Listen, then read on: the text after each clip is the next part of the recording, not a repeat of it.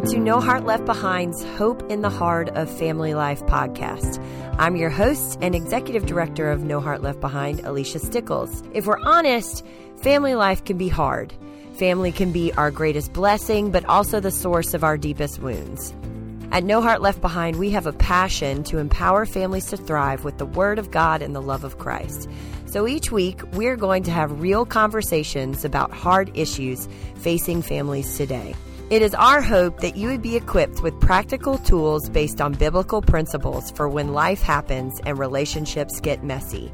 In other words, how do we flesh out all those Bible verses we know when life isn't looking like we had hoped? If you're in a season of family life that feels hopeless, or you have a heart to navigate the challenges of family well, but just don't know how, you're in the right spot. So whether you are driving in your car or checking off one of your honeydews, pop in those earbuds and come find hope in the heart of family life with us. Hey friends, I had the privilege of having a great discussion with my friend and former pastor, Dr. Lance Bourgeois, about God's design for marriage. Lance is the head pastor of Grace Church in Wichita Falls, Texas. In this two-part discussion, Lance and I talk about the hope of having a Genesis 2 marriage in a Genesis 3 world. It is so interesting. My marriage has been blessed by the wisdom of his teaching, and so I pray yours will as well. Let's get this conversation started.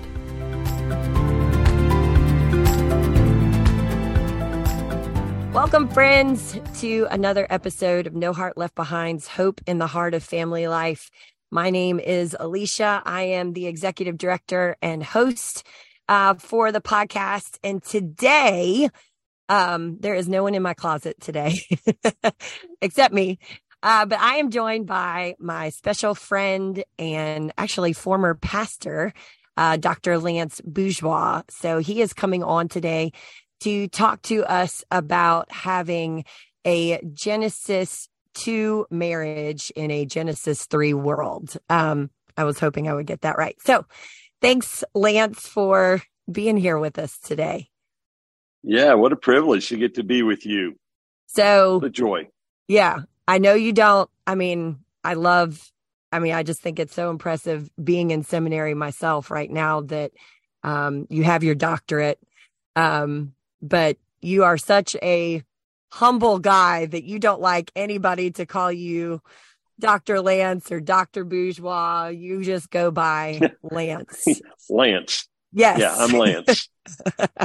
So that's what we're going to go with. But before we kind of dive into our topic today, I just want our listeners to get the opportunity to get to know you a little bit better because you're pretty awesome. And I'm so thankful that we met when you became our pastor. There's a funny story you always tell when you moved to Texas or when you moved to Louisiana about it was like the one place.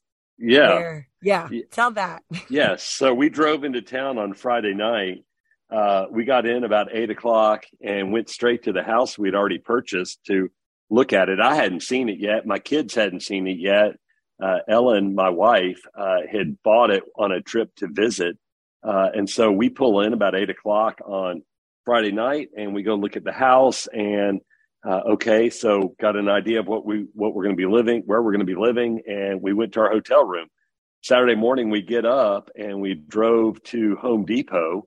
We don't know. I mean, we knew the elders at the church who had hired me, but we really didn't know anybody. And I remember having the sense of walking into the store and thought, I'm not going to see anybody here that I know. I mean, we don't know anybody here. And so we walked in there and man, we weren't in there 10 seconds when I hear Pastor Lance. And I thought, well, that person clearly doesn't really know me because I don't go by Pastor Lance. I'm just Lance. But in that moment, I turned around and looked at you and I'm like, who is this person who knows me?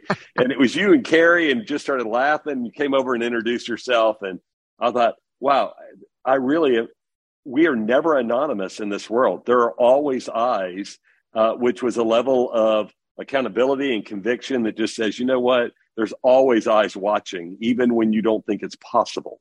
Yeah. So to this day, I still apologize for blowing up that anonymity for you. I mean, it was short. You're good. It was very short lived. So you are a Louisiana boy, right? Born and raised. Yeah. So born in Baton Rouge, lived there almost my entire life, and went to LSU. And so Ellen, my wife, grew up in New Orleans and spent her whole life in New Orleans. And she comes to Baton Rouge to go to school.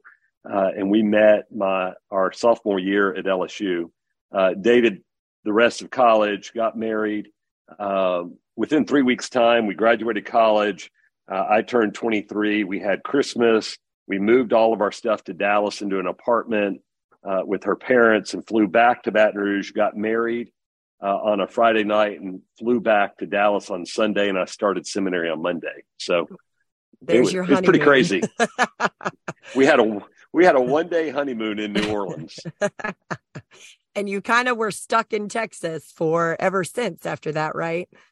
Yeah. So we thought that when we graduated from Dallas Seminary, that we would head back somewhere, South Louisiana, maybe Southern Mississippi, Alabama, Panhandle of Florida. And somebody recommended this church to us and recommended us to the church and the church to us. And we came up here, and we didn't even know where Wichita Falls was when they said, "Hey, we recommend a church for you up in Wichita Falls." And I said, "I don't want to go to Kansas." And they said, "No, that's Wichita. Wichita Falls is in Texas." I said, "Where?" And they said, "It's northwest." I'm like, "That's the wrong direction. We don't want to go there." Yeah. But they said, "Go look." And so we looked and we fell in love with it. And so I was here for 16 years as an associate pastor in a couple of different roles. Went back to school during that time out at Fuller Seminary and got another degree. And so within that, a couple of years later, had the chance to move to Covington and pastor there. And that just was a wonderful time for us when I had the privilege of getting to know of No Heart Left Behind and you all and you dear friends. And then 4 years ago, almost 5 years ago, the senior pastor I'd worked with passed away unexpectedly, and we were invited to return as a senior pastor here. And so we've been back just over 4 years now. Yeah. We were glad for your time in Covington too. It was a very sweet time, but we definitely know you are where the Lord has you to be. So we like that, even though it's far away. I understand. Yes. Yep. So, but that's actually one of the reasons why I invited you on the show is because I can remember a sermon you gave on marriage and breaking down a passage of scripture that we're actually going to jump into today, that I just thought it was just so helpful to Carrie and I at the time, and just made a lot of impact on our marriage. And so when we started this podcast, I was like, well, obviously I'm going to ask Lance to come on and really kind of talk about all the things that he talked about from the pulpit. So we're going to jump in. So basically what you talked about, and I'm probably going to butcher this, and I had to say it really slow at the beginning so I didn't mess it up. But you talked about having a Genesis 2 marriage and a Genesis 3 world. What does that mean when you say that?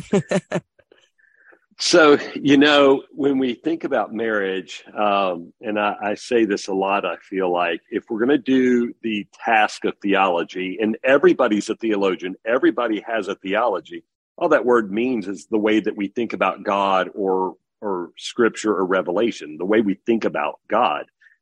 And so we all have a theology of marriage. And that idea is that if we're going to do it biblically, that we've got to grab a needle and a thread and we go Genesis through Revelation and we start attaching every verse on that thread that we can understand speaks to this topic, and you push them all together. And then you have the capacity to say, well, this is how scripture speaks to this topic. And so that sermon series, the first sermon series I did in Louisiana was the book of Colossians. I guess I bounce around on what my favorite book of scripture is, but I really love the book of Colossians. And so I get into teaching that, and I realize that pretty quickly, by the time I'm hitting Colossians 3, that I am now at a new church that doesn't really know me very well. And now I am tackling one of those words that is a trigger word, yes, which is wives submit to your husbands. So, right? Pretty quickly, it's like, hey, let's just jump out of the gate and let's tackle the trigger words that get everybody upset. So, if we're going to do a theology of marriage, which is useful, then we recognize that Colossians 3:18 doesn't stand alone. Colossians 3:18 has its origin all the way back in Genesis chapter 2, because this speaks into something that wasn't originally intended to be. If we go back to Genesis 2. Now, Genesis 2 is where we see the creation of marriage. Genesis 3 is when we see sin enter the world. And it doesn't surprise us that if marriage is created in a world without sin, that marriage looks really different in Genesis 2 than it's going to look in Genesis 3. And so when I'm teaching Colossians 3, I've got to go back and say, is it possible that we could have a taste of a Genesis 2 marriage, a world that had no sin? There was no self-protection. There was no vulnerability. There was no sense of having to protect myself because we were free and easy in Genesis 2. There was no threat. So if that's true, a Genesis 2 marriage is as God intended marriage to be. It's got to be the most beautiful marriage that would be possible, the marriage we would all long for. But we don't live in a Genesis 2 world. We live in a Genesis 3 world where all of those things took place. And so we've got to understand Colossians 3 when Paul writes that to a Genesis 3 world.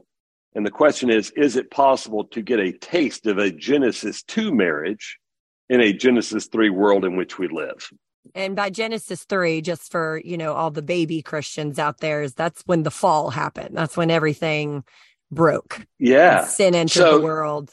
So, that Genesis 2 passage is pretty great. We come through all of creation in Genesis 1. We get to Genesis 2, and every step of creation, God has declared to be good, right?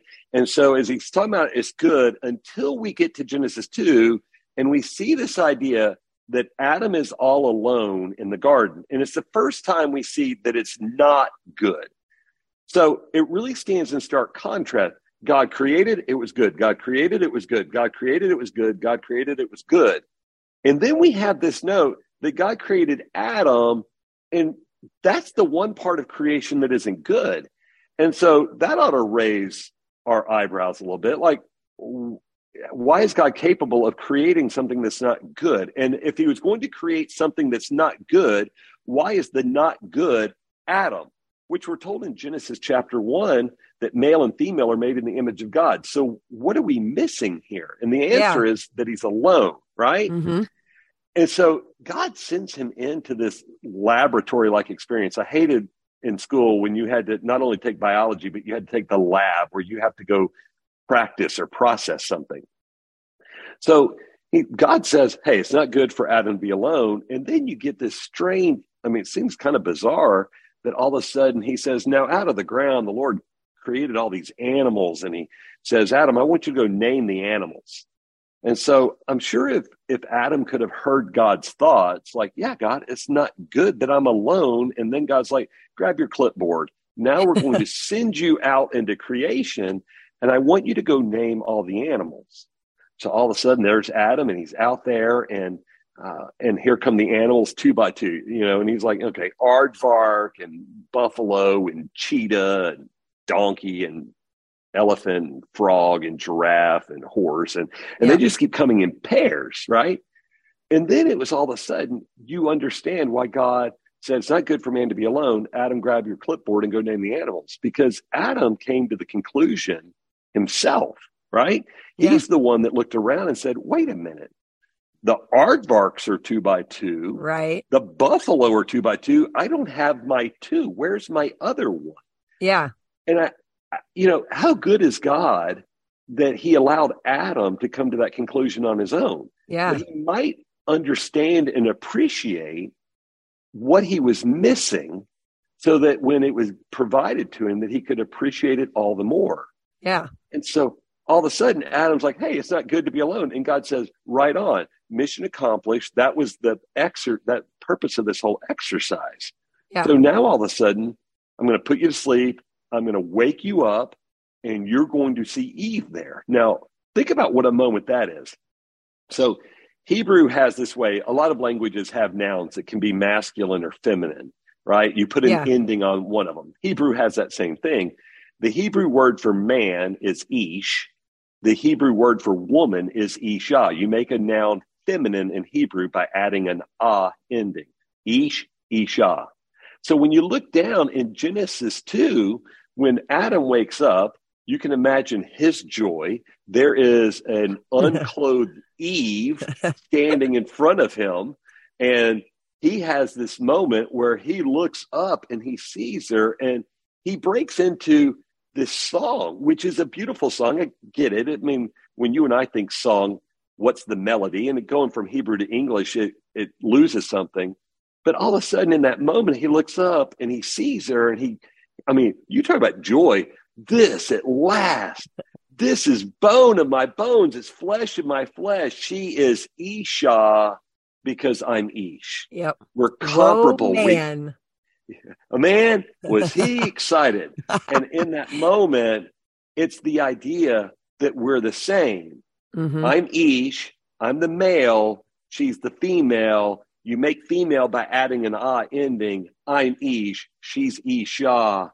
And we are the same. We've got value. We've got this incredible relationship that's going to be there. And then you get and for this cause, a man shall leave his father and mother and hold fast to her, and they're going to become one flesh. Yeah. And then you get this phrase in verse 25 that says, and the man and his wife were both naked and were not ashamed.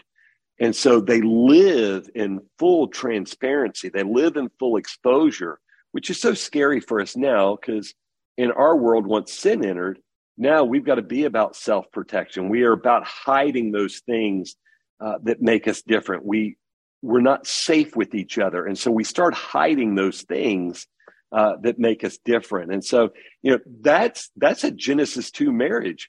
They're safe, they're engaged, they're transparent, there's nothing hidden. They live life fully exposed to each other and completely safe with each other. Yeah. That's the Genesis 2 marriage. Right. But that a lot of times, well, all of that's not the experience that most of us have, in our marriages in the Genesis 3 world, like you were talking about. And when sin entered, everything broke. And so that's kind of but it's not hopeless.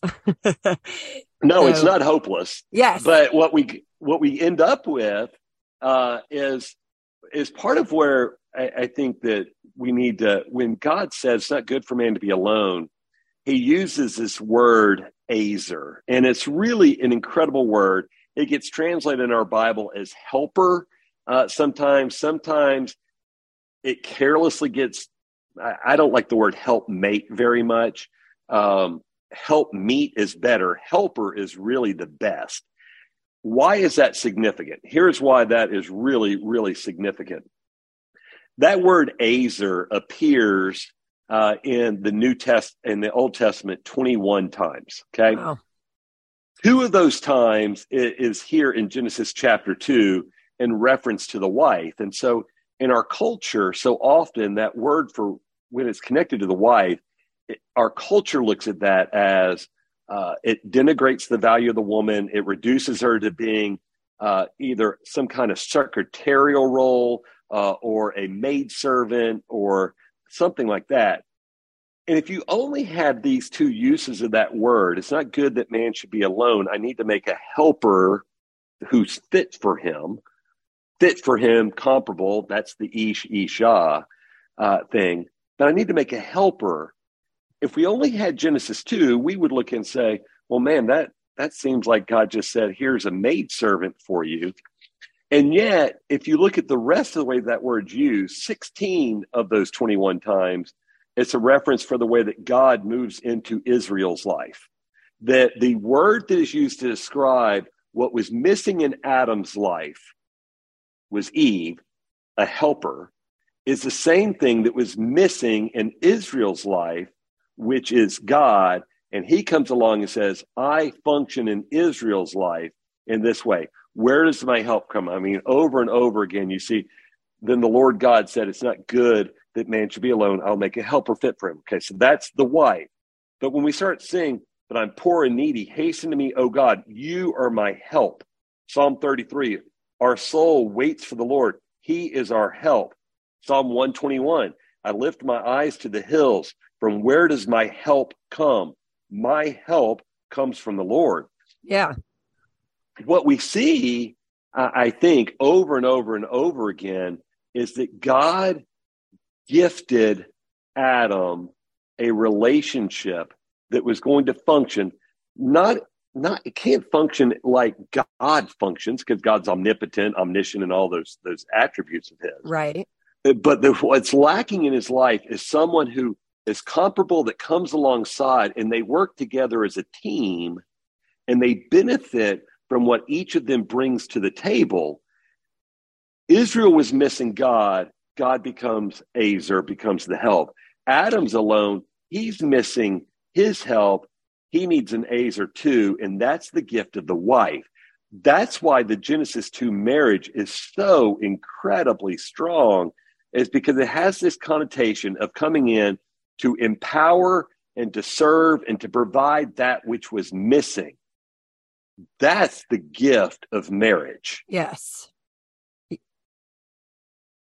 Yeah. So you kind of opened the door for it, because, what I want to do is I'm going to read this passage that we're kind of building up to as one of the passages, Colossians 3:18-21, because kind of like what you were saying, like you were talking about helper. This passage it has a lot of like buzzwords that make, people's hair stand up. They just like, kind of like what you were saying, when you just like jump in, we're like, all right, we're going to talk about submission. If you just, to make people like you and all that kind of stuff. But there's a lot of misconceptions about these words. And so since you kind of opened the door, what I would like to do is read the passage and then talk about some of these words, like helper, like roles, I think is another word that maybe some people don't really like the sound of, and just talk about what that actually means in the context of what God's talking about, and how these things are life-giving, as opposed to, I guess the word would be like squashing, maybe, or, okay. Does that sound good to you? Yeah. Oppressive. That's a good word. All right. So let me get, so I'm going to read, this is from the NIV, and this is Colossians chapter 3, verses 18-21. And we'll go from there. So starting verse 18, it says, wives, submit to your husbands as is fitting in the Lord. Husbands, love your wives and do not be harsh with them. Children, obey your parents in everything, for this pleases the Lord. Fathers, do not embitter your children, or they will become discouraged. So right off the bat, you have words like submit, and you have these roles that kind of become apparent, like head of the household. You've kind of talked about the woman being the helper.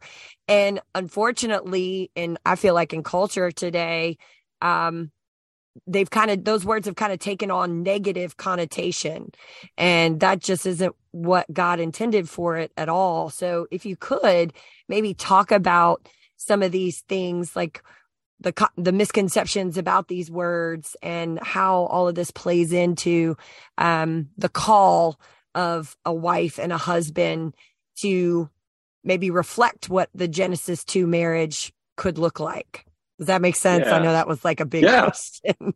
No, that's great. So if you think with me, if you were to say a theology of marriage, if you boil it down to one word, I think we could say oneness, right? Is that you're one flesh, emotionally, physically, spiritually.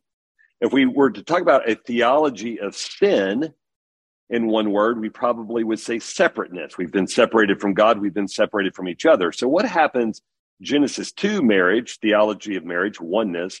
Theology of sin, Genesis 3, separateness. And so all of a sudden what we see is that which was created to be good, a gift, a healthy thing, created tremendous angst.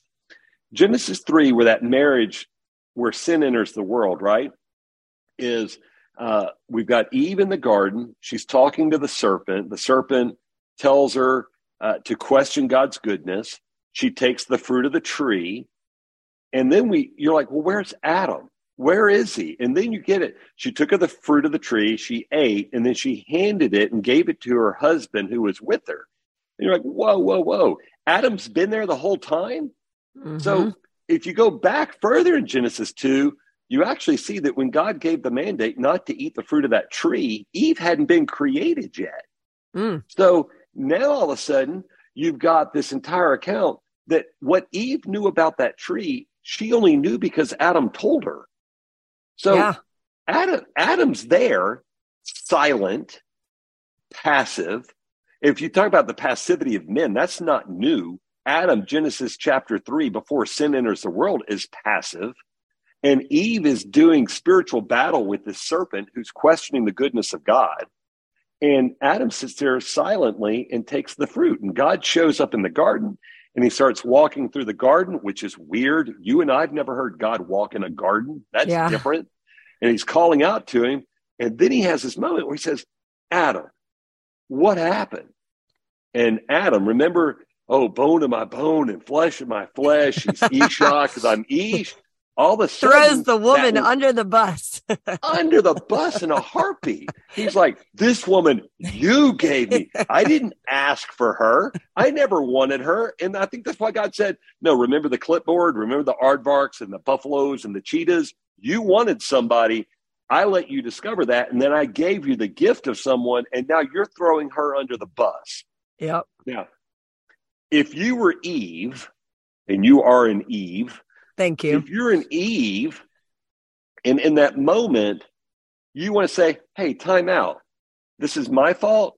Go back to that bone of my bone, flesh of my flesh, Isha song. I like that song much better than that, right? Now, Adam doesn't take responsibility. Now, Eve doesn't either. I mean, Eve's like that serpent, so she's got her blame game going too. But when we find ourselves in this thing, now is when we see what's going to be the consequences of this decision. Yeah. These two are going to go at it. Husband and wife are going to go at it. Now, if you're Eve, I think when you look at what her curse is, it says your desire is going to be contrary to your husband and he's going to rule over you. And I think about marriage and how Genesis 3 marriage is you know what? You two are just going to butt heads over and over and over again. Now, if you're Eve, I get it.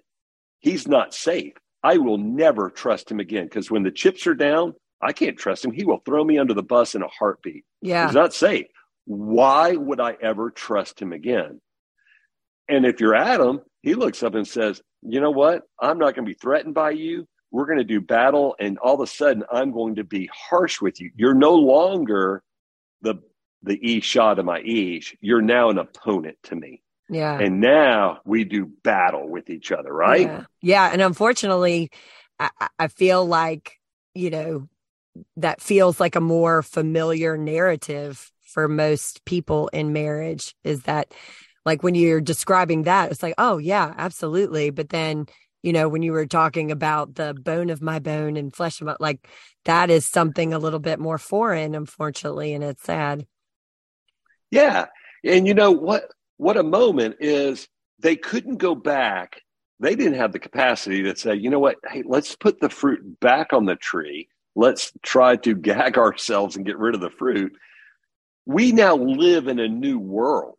Yeah. And within that new world, don't miss the fact that we went from the end of chapter 2, where it tells us that they were naked and unashamed, to all of a sudden we're told that, okay, so God creates a covering for them, right? And what was the covering? Well, one, it was the skin of an animal, which sets us up for the idea that without the shedding of blood, there's no remission of sins. And so you see the first salvation in that moment of Adam and Eve, that there is a covering for their sin. An atonement is the same word as covering. There's an atonement for their sin.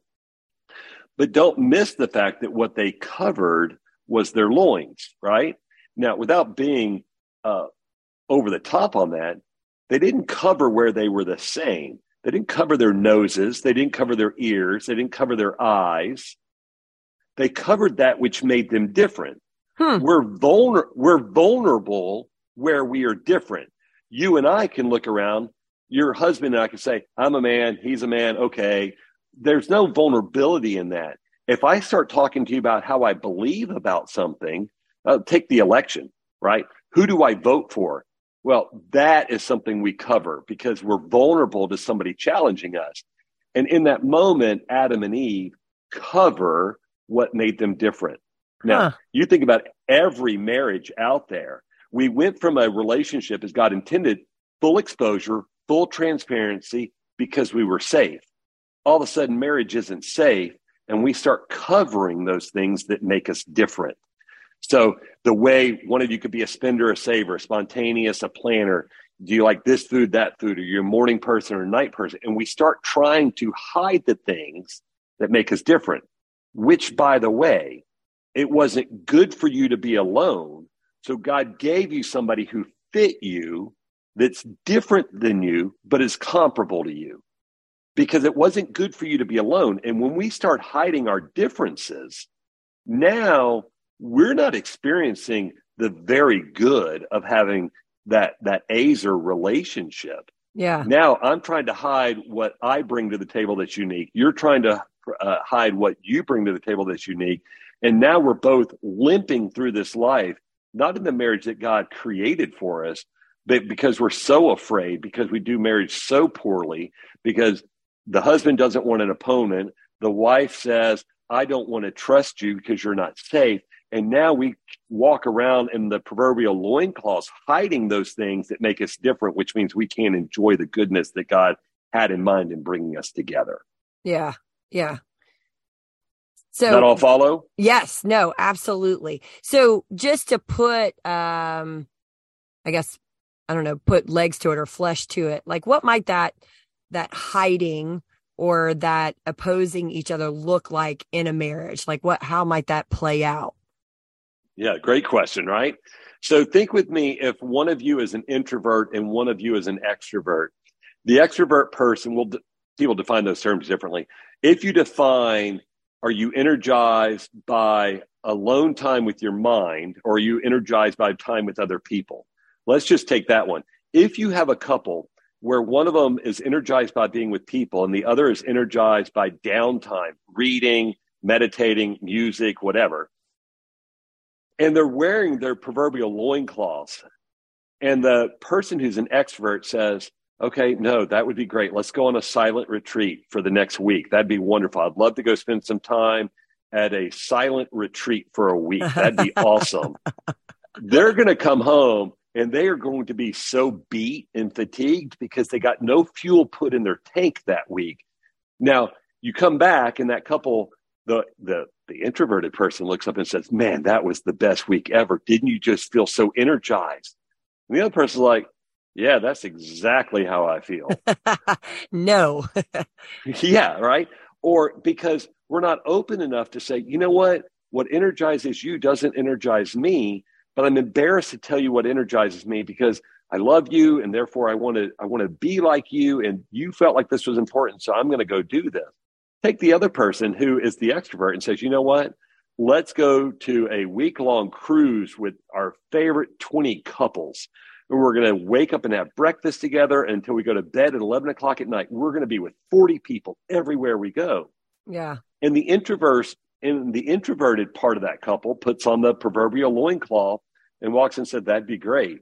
And then you come home from the cruise and that person just crashes because they look up and say, oh my gosh, I never had a break. I was with 40 people everywhere I went. Yeah.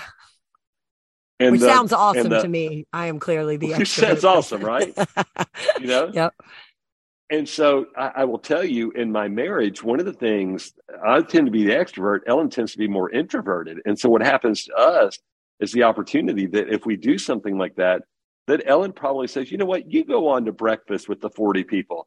Let me stay here. I'm going to read. I'm going to rest. I'm going to take my time. I'll meet y'all wherever later in the day. is because she's got to get that fuel put in her tank. If what puts fuel in your tank is different, and you're unwilling to acknowledge that because you have it behind the loincloth, then you can imagine the impact when the other says, what's wrong with you? Why are you so disengaged? And it's going to stem back to a idea that what puts fuel in my tank doesn't put fuel in your tank. Matter of fact, what puts fuel in my tank depletes your tank. Yeah. Uh-huh. So how do we live together in harmony when what fuels one depletes the other? Well, that's got to be a conversation. If I don't feel the freedom to be transparent with you in that, then I don't know how we get past that. Yeah. Yeah. That's big. Wow. I hope your heart is processing all the rich discussion that just took place and have a little better understanding of God's design for marriage and the challenges in marriage that have resulted from the fall. Be sure to listen next week as we continue to tackle trigger words from Colossians 3, like the words submit and head of the household. We hope to meet you back here next week. And in the meantime, if you're enjoying the podcast, it would be a huge blessing if you would follow the show or even leave a review. I can't tell you how much it helps the message of the podcast get heard by those who need it. Thanks again for listening. Thank you so much for joining us on No Heart Left Behind's Hope in the Heart of Family Life podcast. We hope you felt seen, encouraged, and just a little more equipped to love your family well. If you want to learn more about No Heart Left Behind, be sure to check out our website, www.noheartleftbehind.com, or visit the link in the show notes. If you love the podcast, we would love it if you would follow us on your favorite podcast player. And if you love this episode, please share it with a friend. Your encouragement is not just for our egos. It really helps others find the show and encourages them to check it out. Mother Teresa said, if you want to change the world, go home and love your family. So until we see you again next week, go home and be a world changer.